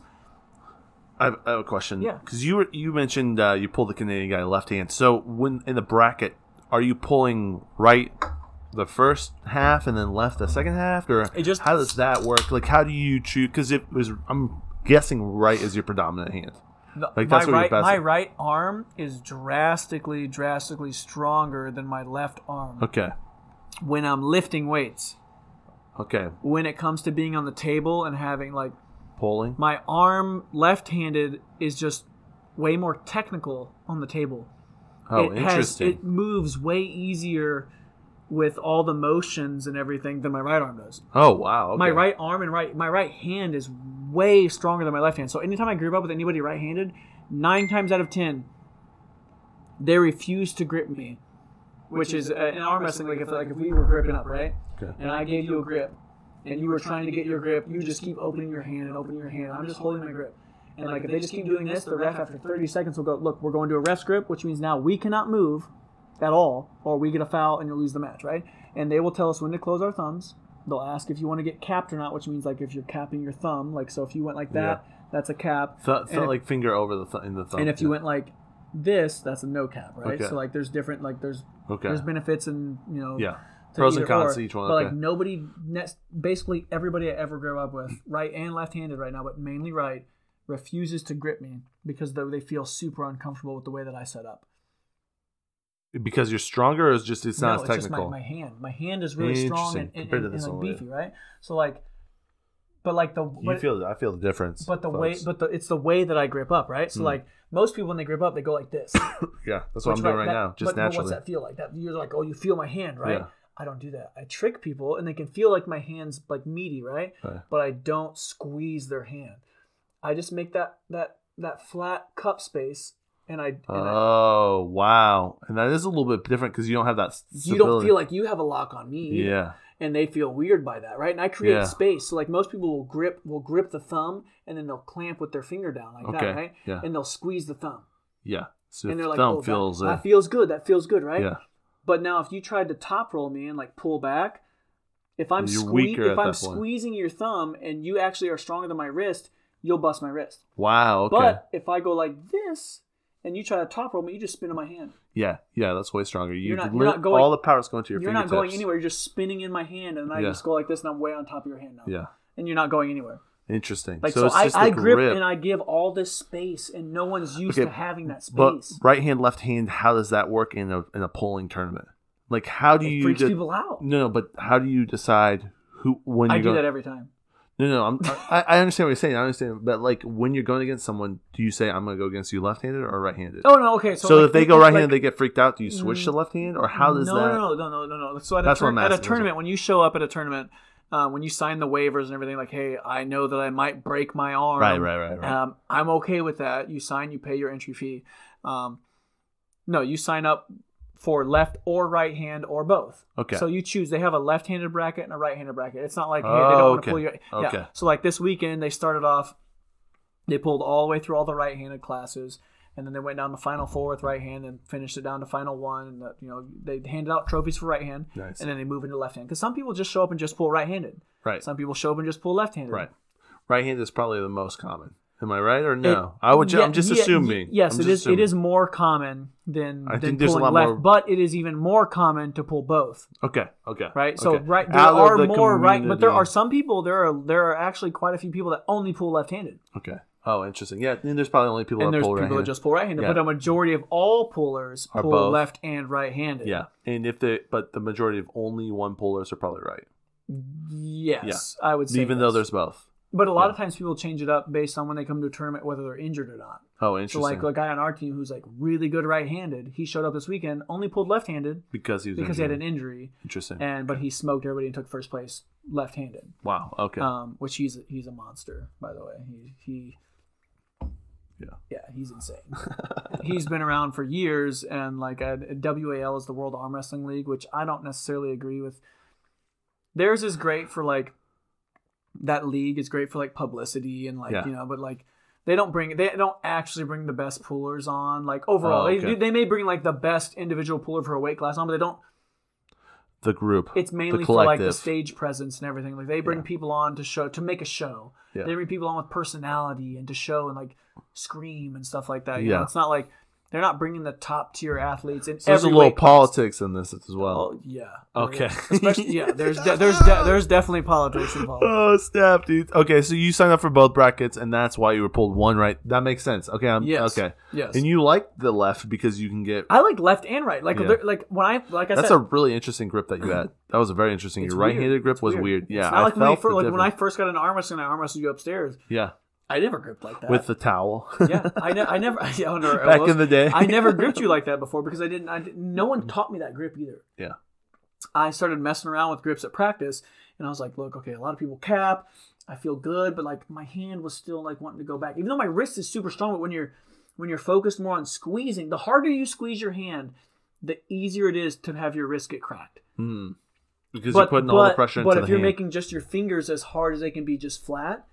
Your wrist doesn't crack. And just making like a literal, just like making ledge. an L. Just making a ledge. And just holding that. So that's what you're training. I'll do flat finger pull-ups.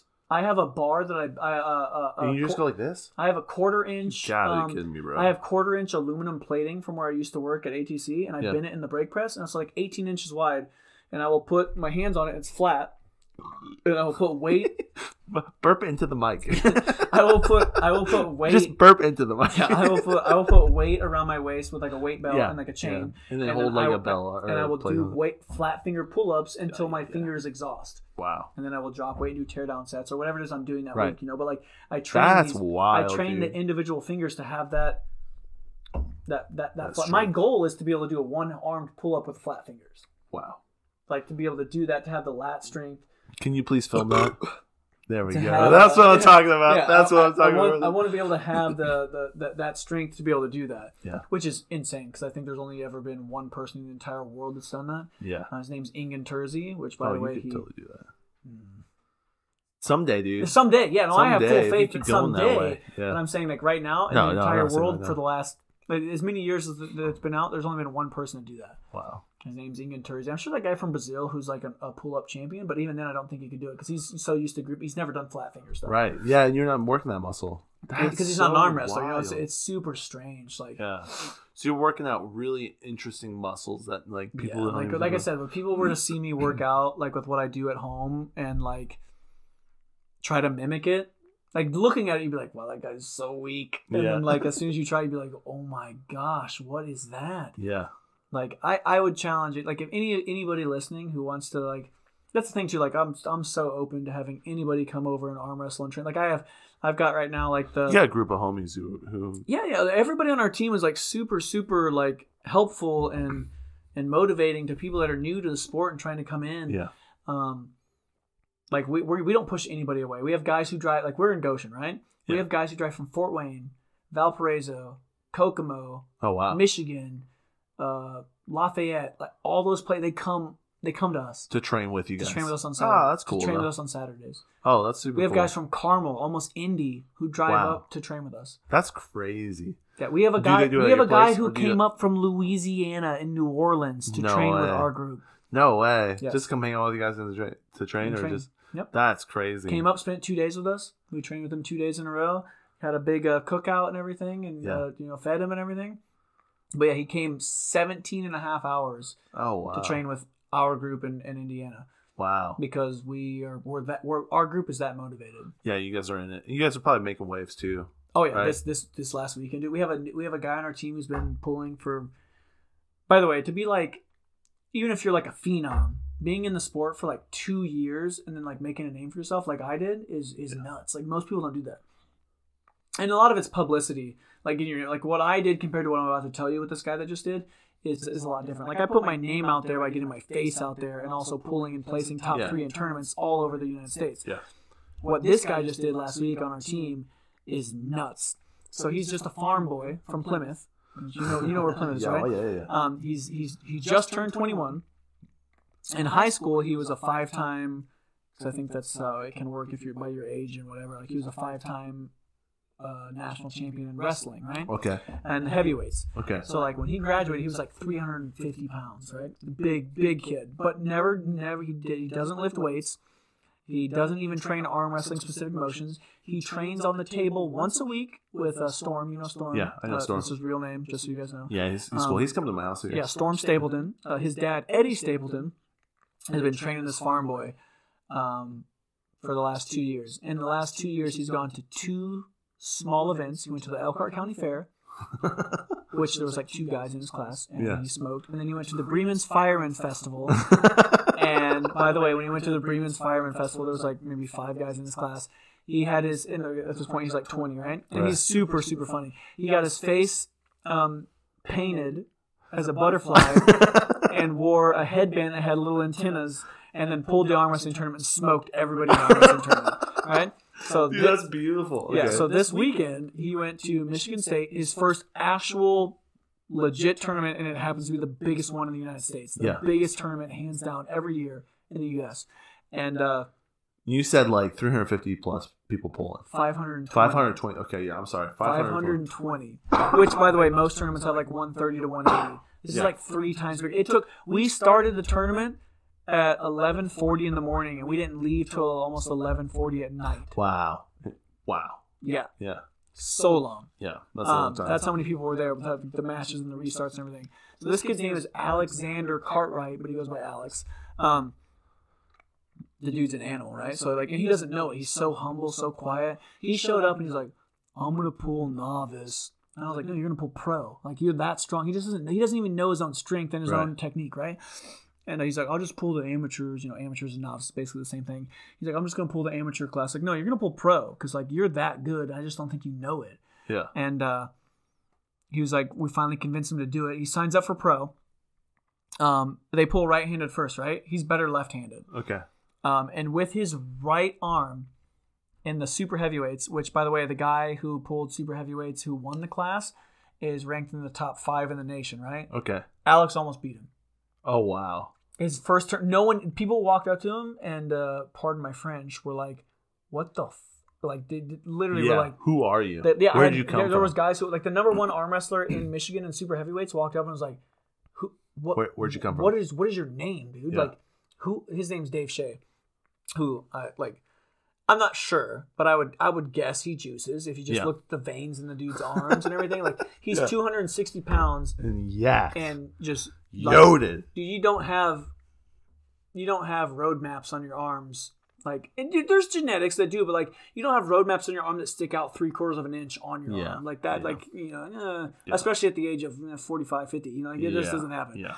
But that guy's ranked number 1 in Michigan, right-handed at least. He doesn't pull lefty. But yeah, Alex made him look like a beginner. Really? He made that dude get into like it's called a desperation move or a king's move, to where like you literally extend your arm fully to a bone lock position, to where you're trying like when your arm's like this, right? You can only twist to here. Right. You can only pronate. That's what the actual term is, to here. Now watch my hand when I push my arm out. Oh wow. I can pronate another 90 degrees. So people will get in that position where they shoot their arm like this, to where you can break your arm now because your arm's straight, but now you can twist to here and try to twist the opponent's hand and then come back up and be on top, right? So that's what that guy tried to do, and Alex almost broke that guy's arm. Wow. Did he won? Oh, he beat him. Yeah, Yeah. he beat him pretty easily. Wow. Yeah. Wow. They didn't even go to like the strap where you slip. He just held his hand and about broke his arm and pushed his hand down. Wow. His back. Yeah.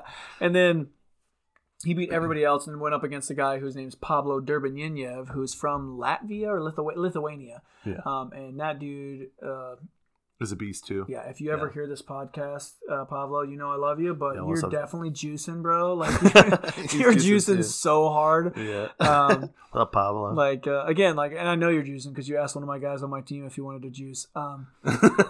He came to train with you, and you were like, "Hey, man, like I got some stuff," and he was like, "No, I'm good." Which he might be juicing now, but I know that you asked him to get on it. So I think again, the guy's great, and he's a great arm wrestler, and there's nothing. Well, you said that people juice. And some people do, just some like people most sports and stuff, people do it. But like, I'll never do it. Arm wrestling is not super regulated. You know what I mean? No, it's not unless you're going to World. Even Nationals isn't regulated on juicing. If you go to Worlds, the WADA, World Anti-Doping Association, is involved. But in anything else, it's not. It's not involved. You know, like for high school, they don't check the kids for. Yeah. You know, it's like that. It's like that. You know, like they don't. Yeah, they don't check in on it or whatever. It's not as like intense at that point. But that 21-year-old Alex, who's been in the sport for less than 2 years, and all these other guys have been in veterans for like 10 plus, and your muscles really get acclimated to the sport in 5 years and on. Like I'm not even yet in my prestigious years of being able to really jump and make leaps because my muscles are just now and tendons are just now getting used to being like, okay, this. Wow. Yeah. Like I'm just now getting warmed up. But like these other guys are warmed up. Alex is 2 years in. Not warmed up, and he almost beat that guy. He took second place, right hand with his bad arm, right? With his left arm, that other guy's left arm is his good arm too, right? Okay. So they both have the good left arm, right? Good, yeah. He almost right-handed. He held him off and was able to do something, but like this is the Pablo. His name's Pablo, right? I've never seen his hand get busted back, right? Got busted with his. Right-handed, they didn't. Either one of them busted each other's hand back. They just say both had flexion. It's kind of like a hook win, right? Left-handed, I've got the video on my phone. I can show you real quick so you can see it. You want to email it so we can watch it on here? It's pretty good. I'll show it to you. Do you have a way to like? Can you send it via Facebook? I can send it to you, Facebook. Yeah, send it to me via Facebook, and then we'll just pull it up on Facebook. Like when you watch it, like if you don't know anything about arm wrestling, that's one thing. But like, if you know anything about it, then it's crazy. You're like, holy cow. Yo, I don't know anything about it, but it'd be interesting to take a look real quick. But yeah, he literally busted this dude. Like when you see someone in the position like this with their they're pulling back and their hand gets taken and their wrist is like this and they're pulling, they're just running scared, right? So they're running like a chicken, right? They're trying to get away so bad, and like Alex had him in that position. And was just like cranking on his arm, like trying to get him. He's just trying to run away. He's like, I'm about to lose the match. Now, once you're in the strap, it's so much harder to top roll, which is the pronating aspect of arm wrestling. And it's way easier to clamp down and just suck someone into a hook, which Alex is really good at top rolling. He's not near as good at hooking. Okay. And even in a hook, once they got strapped palm to palm. Is it on left hand still? Yeah. Okay. Once you're strapped palm to palm, it's so much harder to top roll someone, especially with a strap being tightened down on your hand. To get out of a hook, right? And the Pablo just hooked him once that started. And even Alex held him in a hook for a while before he got pinned. But it was just... And he's so new to the group and like arm wrestling as a whole. Like 2 years is not that long for like... It just... He doesn't have the full grasp and understanding of what he just did this week. And he took at his first actual tournament, which is the biggest in the nation, took second right-handed and third left-handed. Wow. And I don't know if you know. And out of nowhere, and he just had done the two. And you said you literally just like the Goshen, or no, the Goshen Fair and the Bremen Fireman. Yeah, that's crazy. And I don't think, and you know who Jeff Dave is? You might have seen his video. I think you may have sent me the video on Facebook. You know the guy who has the Unreal's hand? Like his hands are like 13 inches long. The huge I don't know if that was me. But have you seen him? Massive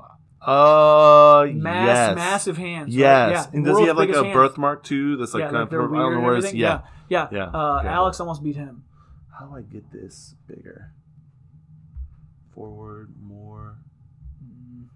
I don't know. I don't ever do podcast stuff like this, so I wouldn't. No, this is Facebook. I just don't even know how Facebook works. Let me see if I can go into. Yeah, let's do this.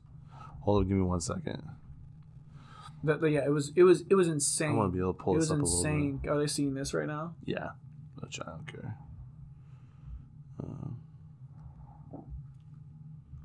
Yeah, I don't have a way to.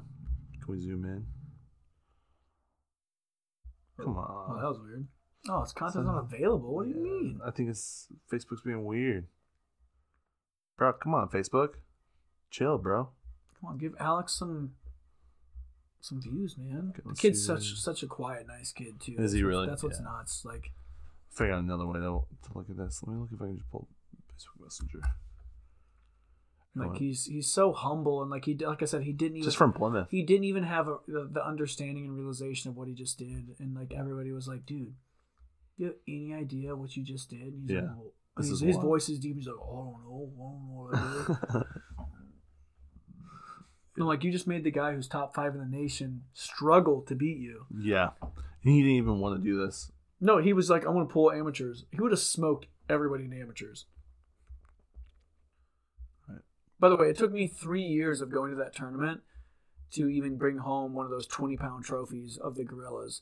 And he took home 2 in his first year. Oh, wow. Okay. So there he is. Yeah, so he's busted that dude's hand back. Right? He's in the black, right? Okay.